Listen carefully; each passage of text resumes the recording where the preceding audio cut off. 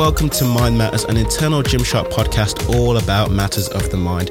It is a brand new podcast, and before I introduce our first guest, I'd like to quickly let you know what this podcast is all about, and I'm going to do that in less than 60 seconds. So, we want to take a bulldozer to the stigma around mental health. At different points throughout the year, we use periods like Mental Health Awareness Week and Movember to have conversations about our mental health. And they are fantastic, but we don't want to just wait for an awareness day to talk about our minds, how they work, and the challenges that we face on a day-to-day basis. So, Mind Matters will be a place where colleagues just like you and me can come and have great conversations about our minds, and absolutely nothing is off the table. We'll cover everything from anxiety to panic attacks, body dysmorphia to loneliness, self-esteem, confidence, everything in between. So there is a lot of different directions that this podcast can go. And what will make this podcast even better is that you will hear a range of different voices and viewpoints as a result of our guest to host system. This means that the guest from the previous episode will host the next one. The voices are always changing, new conversations are always happening, and hopefully we'll benefit from learning a bit more about each other and recognising that we're not really alone in feeling the way that we do sometimes. So, I think that was less than 60 seconds, but with all that being said, it's my pleasure to introduce the very first guest and the second host of the Mind Matters podcast, Ben Gray. Hello to you. Hi George, how are you doing? I'm very well, thank you so much for joining me today, Ben. What have you come on the podcast to talk about?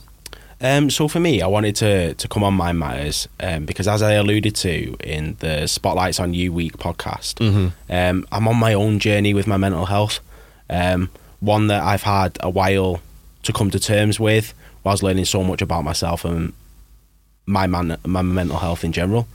I feel like if by talking openly and removing the mask almost that I have, and that I've worn for so long, if it can spark just one person in looking within, removing the stigma for them ever so slightly, or opening up to a family member, friend, peer, stranger, or even privately accessing some support, then it's all worth it.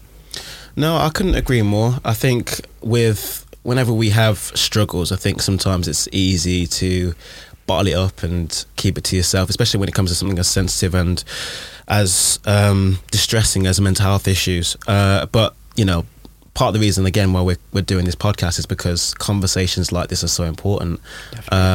So I guess, you know, following on from what you've just said, tell me a bit more about your mental health journey and your mental health experiences. Yeah, so I guess for me, it's been a long journey. It's been something that, you know, without realising as a child, I experienced different emotions and feelings and mental health struggles. Yeah. But probably wasn't educated in the way that I needed to be to deal with them. Whereas throughout my teenage years and youth, probably university being the time where I learned most, I've had to tackle my mental health and I guess work on things. Yeah, as we all do. I think, you know, mental health is something that, you know, sometimes you have your good days, sometimes you have your bad days or your bad weeks or so on and so forth. It's kind of an ever-changing journey that's always evolving. You're always trying to learn about how you can manage it, I guess. But coming back to you specifically, Ben, and the mental health problems that you've alluded to that you've struggled with since you were a child, can you go into a bit more detail and tell us about those? Yeah, definitely. So I was always the big kid. It was, I guess, when my grandma passed away when I was 13 that I turned to food more so. The family dynamic changed. I lived with my mum, who was a single parent, who used to look after my grandma. And I guess for me, it was food became the comfort. And my school years, when I look back at them, if I'm honest, I didn't see it at the time, but I was heavily bullied. Yeah, there was a lot of things being said about me. There was a lot of poking and, you know, physical abuse as well. That I guess I took it for what it was. Yeah. And I think during that period of time, not being educated at all, I probably suffered from depression, anxiety, and I guess just a general low mood at that point. And it would have gone on from when I was 13 onwards to 16, and it was only when in year 11 I dislocated my hip and I couldn't weight bear or walk for 3 months that I realised how big I was. So essentially dislocated my hip from playing rugby, but I was a very big kid and my hip slipped out of place. And I guess I didn't realise how unhappy I was. I think I wasn't educated in realising my emotions so much at that age. Do you think that it became the norm, so you kind of just accepted that this is what it is, and you didn't really think too much of it and think, you know what, I shouldn't be feeling this way? I would say so, yeah. I guess from my perspective, it was only at that moment when I couldn't socialise and I couldn't walk or weight bear and I was stuck within my house that I had that time to realise who I was and what I was, and looking in the mirror and things like that, it became obvious. It gave you the time that you needed to come to the conclusion that there were problems that you needed to address. I think so, and there was a lot of other things going on. I was doing my GCSEs, sat in my back room and things like that, and I probably didn't see as many friends as I wanted to at the time, and things just my life changed. And it was a quite early age, but I guess it became real, yeah. No, I completely understand that, and I guess I don't know if you'd call it a blessing in disguise to have that happen, because it kind of brought you to the realization that something needed to change and you needed to address it. So would you say that was the beginning of the time where you were like, right, I've accepted that I've got an issue, I need to figure out how to address this? I guess to an extent, yeah. I didn't. So it was only a couple of years later that I actually did address it and decided that it was something that I needed to act upon. It was through college, and I had a doctor's appointment, and they said, you've got to lose weight. At this point I was 17 and weighing over 26 stone.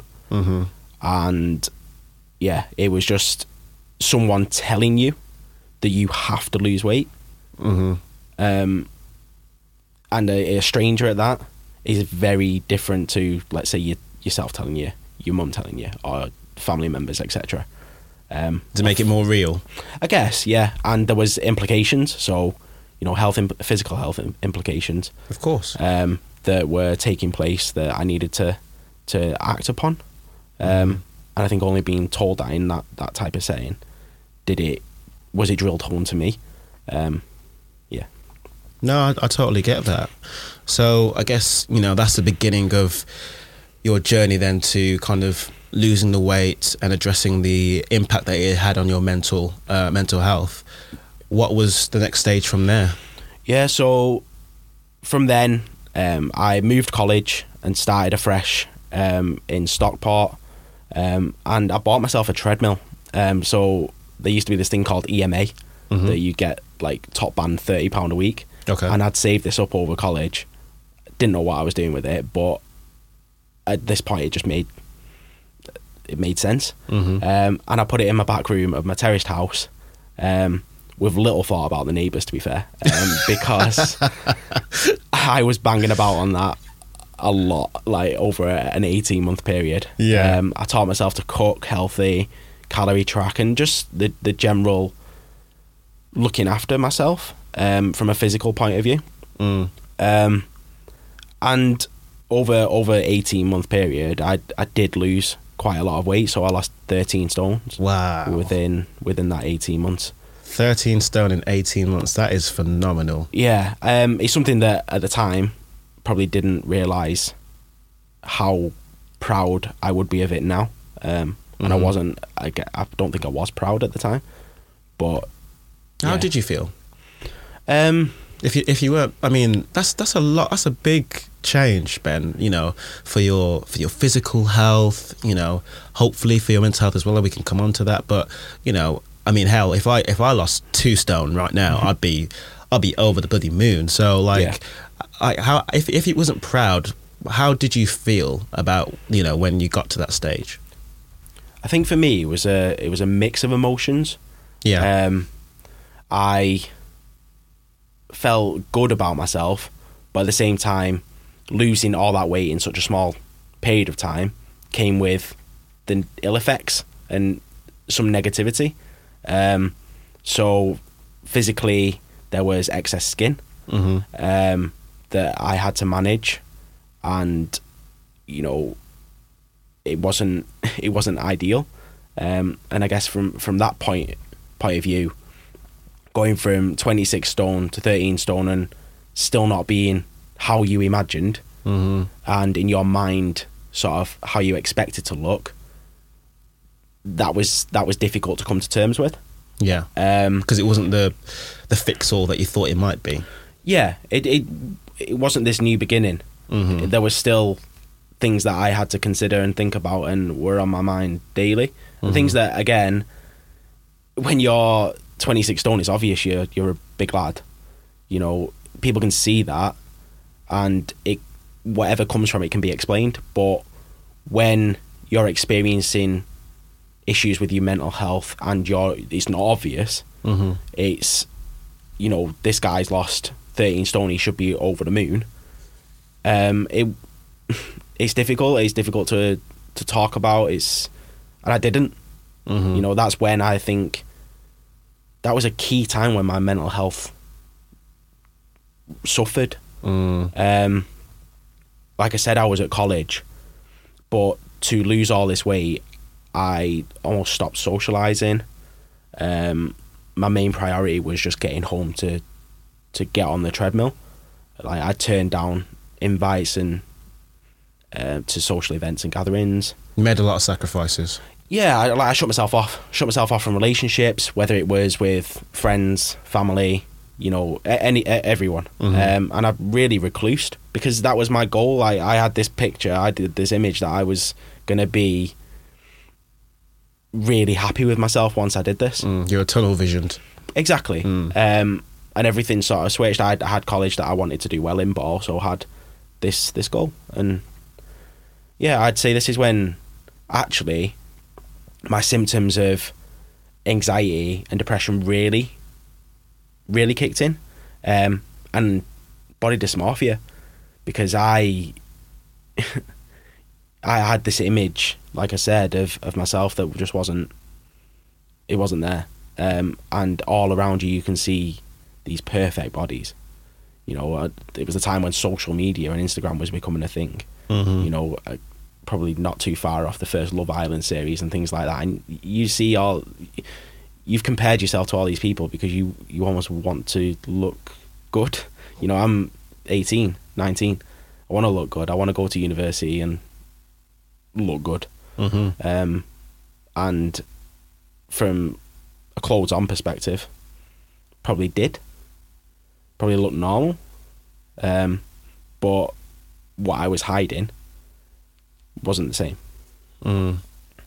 And I mean, like you say, there's so much pressure nowadays. All you have to do is open Instagram and there it is, bang. You know, this person, that person, here, there, everywhere. It is a lot. For people that, you know, aren't familiar with body dysmorphia, the definition from Hopkins Medical is that it is a mental health disorder where you may be so worried about the way your body looks that it interferes with your ability to function normally. And I'm guessing, well, you've already said that it kind of affected you day to day. When you got to university then, how did you deal with it? How did you manage feeling this way about how you looked? By this time, you've lost the weight. You've done really, really well too, but you still don't feel, excuse me, you still don't feel fulfilled. So how was that? How was dealing with that throughout university for you? Yeah, university for me, I guess, was a mix of pressure and excitement of starting a new challenge, meeting new people, learning new stuff, and I guess discovering who I was as well. Of course. I reclused and now I was going out into the real world, as you'd say. It's a big change. Definitely, and you would think I'd be in a better place, but internally, and what I was maybe thinking at that time with body dysmorphia, and my journey, I guess mentally I wasn't okay. I think I became definitely more self-aware of myself because I was comparing and caring a lot more. You've got real people who look good at university. You're going out to clubs, you're having you're having a good time. You're socialising a lot, and you meet a lot of people through your course, and you meet a lot of people through where you live, and societies and everything. It's a mixing pot of loads of different people. Exactly, and I was definitely thinking, what were those people thinking about me? Because you want to make a good impression on everyone you meet. Exactly, and whether it was physically, whether it was who I was as a person, there's a lot that goes on within that, and also about my body and what I look like, and whether anyone could notice. Because, like I said, at this stage, I had a flap of like an apron, I would call it, of skin hanging off my stomach, and I was, I was having to hide that. I was having to tuck it into my pants. You were always conscious of it. Always, and it wasn't. It was horrible, to deal with, and no one knew about it. It wasn't something I would talk about. Of course, it wasn't. And it would stop me from, when I was out, maybe exploring what you would do at university, and meeting girls and things like that. That was something that I just didn't do, and that was the reason. I got really, really conscious at this time, actually, around sweating in public as well. And I think that was probably anxiety drawn from what people were thinking of me, and could they see, etc. But I would literally, no matter whether it was cold, warm, what the weather was like, I would notice a bead of sweat or something, and that would be the end of my world for that day. I would sweat buckets, it just wouldn't stop. And I think I didn't know what was happening. I didn't know what that reaction was. I do now. I was having panic attacks. I was feeling that bead of sweat, and my body was going into flight mode. And I wanted to get out of wherever I was. I'd get off buses. I would walk home, and I mean, we're talking walking home from Manchester city centre to Stockport, so a good 8 miles. Jeez. Instead of being around people. Yeah. And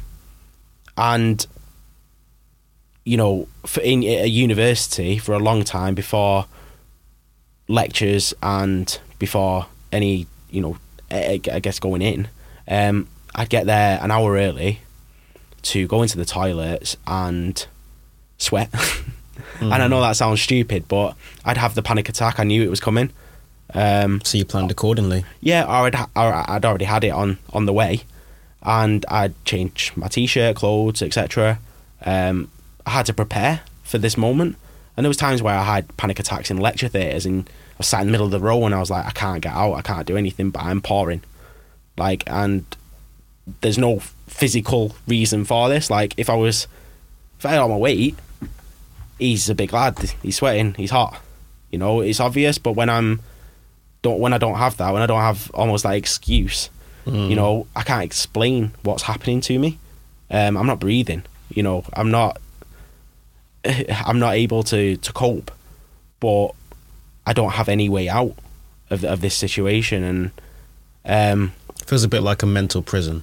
Yeah, and actually one of the coping mechanisms at the time, which isn't a coping mechanism, but I drank. So before nights out and things like that, I'd drink, a few spirits or something like that to get my body ready, because my mind wouldn't think in that way. So just to be clear, are you saying that you'd pre-drink? Yeah.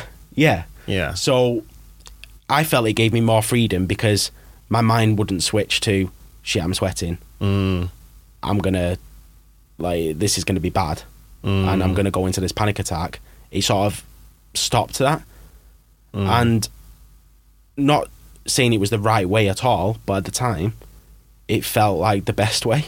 Yeah. I drank before exams because I knew it'd stop panic attacks.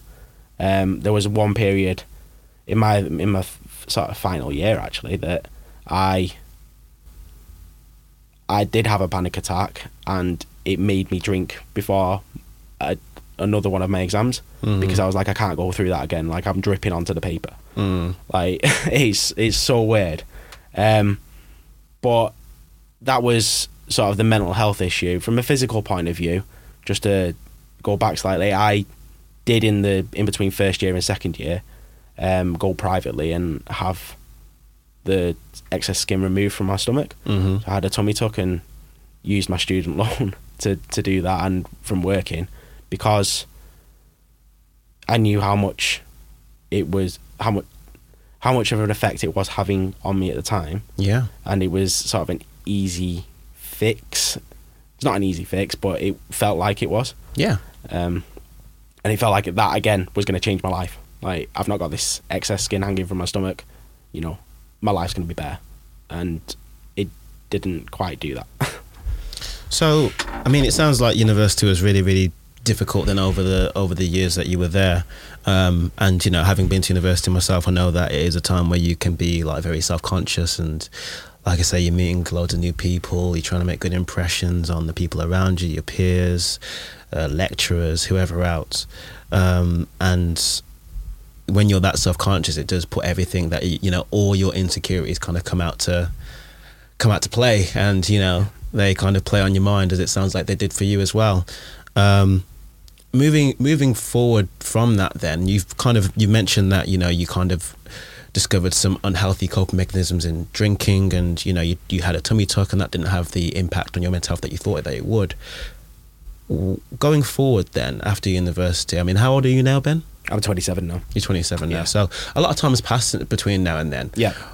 Over that time, what would you say, how has that journey changed? How have you kind of evolved and found the coping mechanisms that have been really healthy and helped you to manage the stuff that you've been dealing with? Yeah, so I came out of university and things still weren't good. So I was still suffering from anxiety, and still had body dysmorphia, probably low mood and depression at this time as well. And if it wasn't for my mum, actually, at this point, I don't think I would have gone on the journey that I have.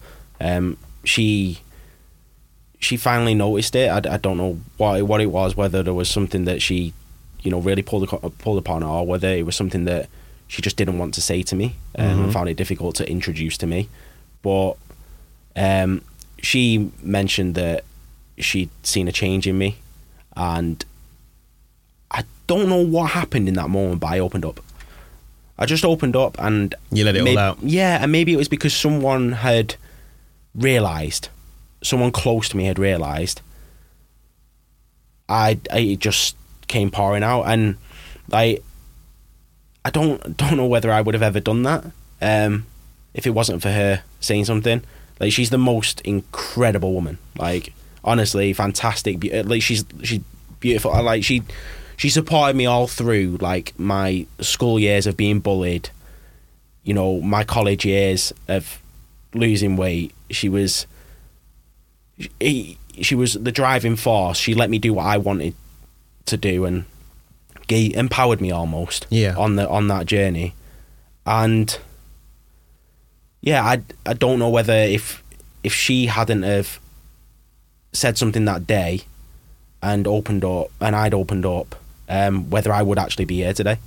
It was her her spotting the signs and making that opening where I was able to release, and from then she held my hand.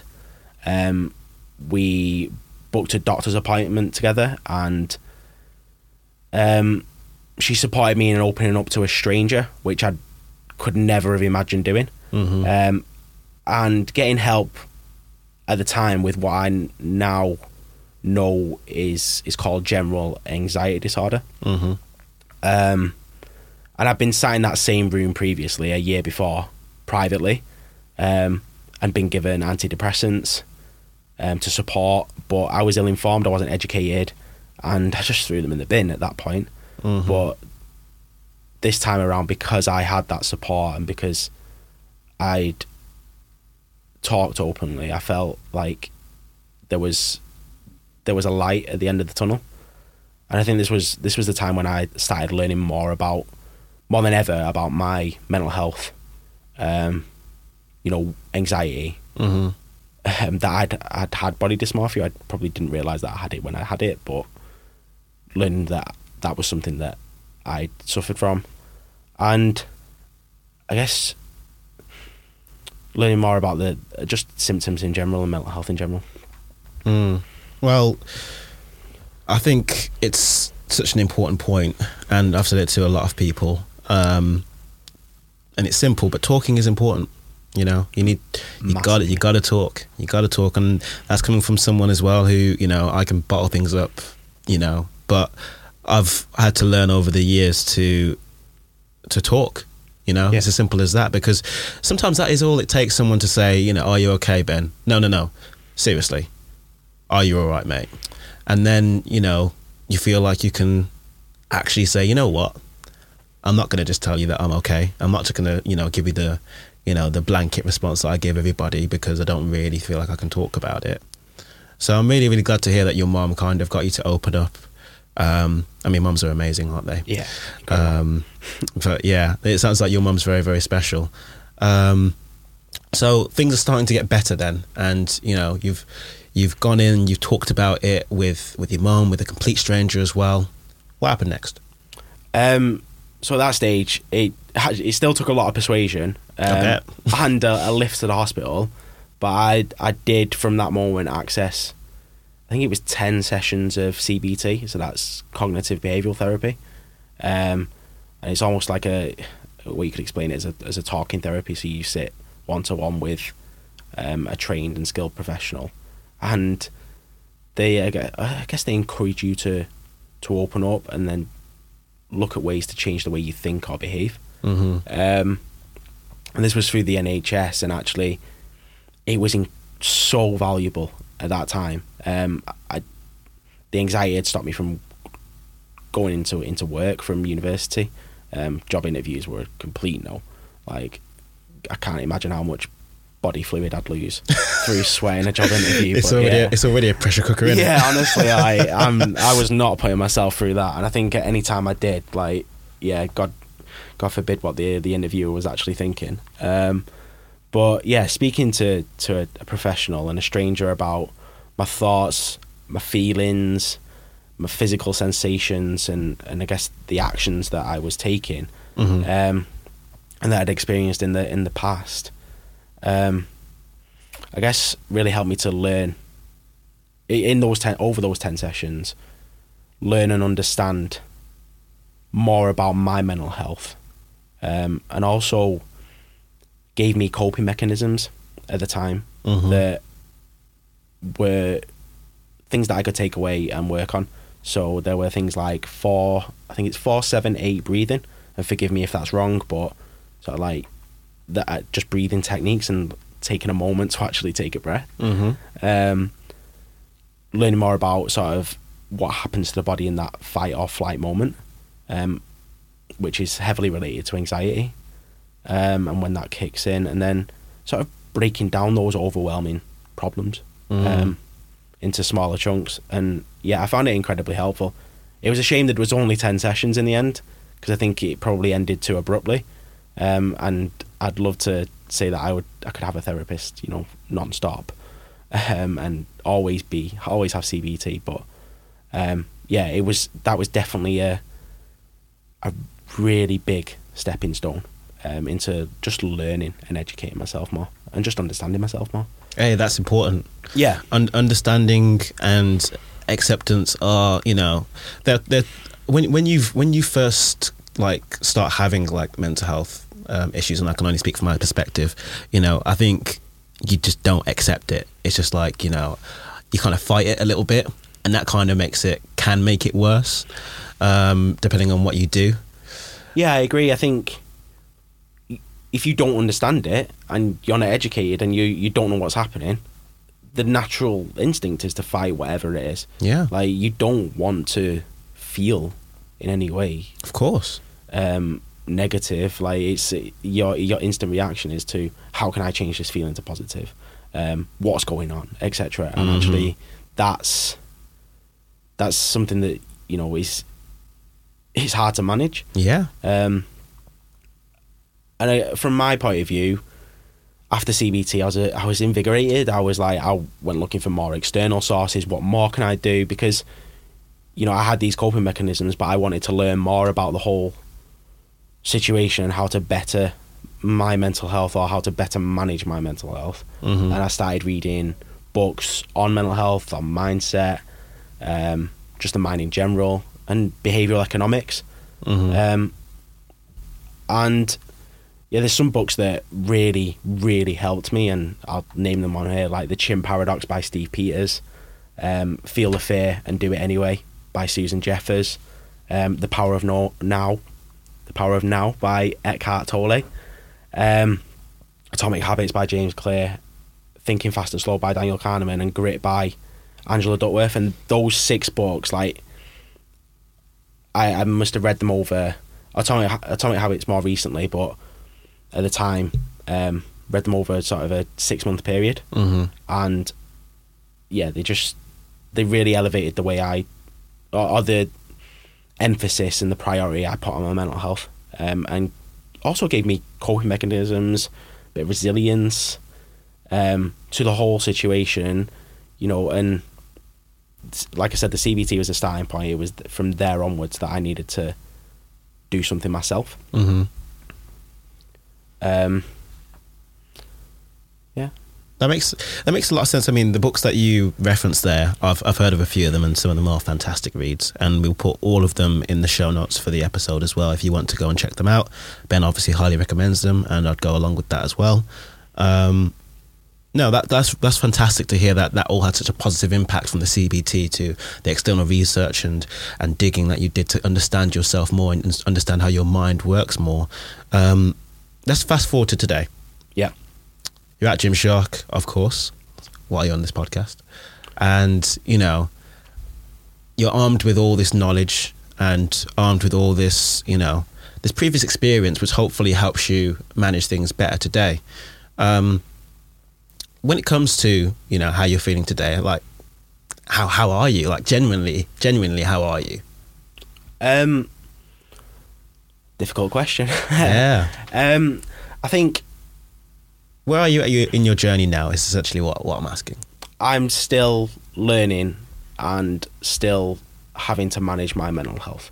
I think we always are, aren't we? Yeah, and it's something, like I said, I know it's so important for me personally, and I think hopefully people can resonate with this, but it's something that everyone has, and I now understand that I will experience peaks and troughs, but I have a mix of coping mechanisms that I've managed to build over the last few years that I can almost put together and use, but also there is support out there, and I'm now aware of that support. I guess, for example, in 2016, my mum, this was actually just after university as well, but she was diagnosed with breast cancer. She's been cancer-free for over 5 years now. So. Oh, that's fantastic to hear. Yeah, but this really knocked me. Of course. And I needed coping mechanisms at that time to I guess, support her effectively. If I wasn't supporting myself, how could I support my mum? Makes sense. And I knew I needed to take certain steps at this stage, and I guess that was through the education of CBT and books, etc. And I actually went back to the doctors and for the first time requested antidepressants. I was put on an antidepressant called citalopram. That, if I'm honest, it didn't work straight away. You know, it's not something that you will get this happy feeling, like it's like immediately. It was probably after around sort of 6 to 8 weeks of taking it that I started to feel some benefits. I proceeded probably to take this for about 5 to 6 months before I felt, with the GP's advice, that it was right for me to stop. And I guess since then, it's never been plain sailing. And I've experienced highs and lows. Of course. And throughout the journey, like I said, I've had to sort of lean on coping mechanisms that have worked for me, some more than others, and learn that I can escalate to some coping mechanisms when I need to. Probably turn to a few at a time. You've always got stuff to fall back on. Exactly. So, I guess at the moment I've got a stream of consciousness journal, where I'll just literally write down anything and everything that comes to my mind. I'll take some time away. It's not every day, but I'll take some time away, and it will, whether it's a swear word, whether it's anger, just write it down. And that's something that helps me personally. I found so much comfort in going to the gym and running. Something that, I find really, really important to my mental health is my physical health. Mm-hmm. The gym I can balance in a routine.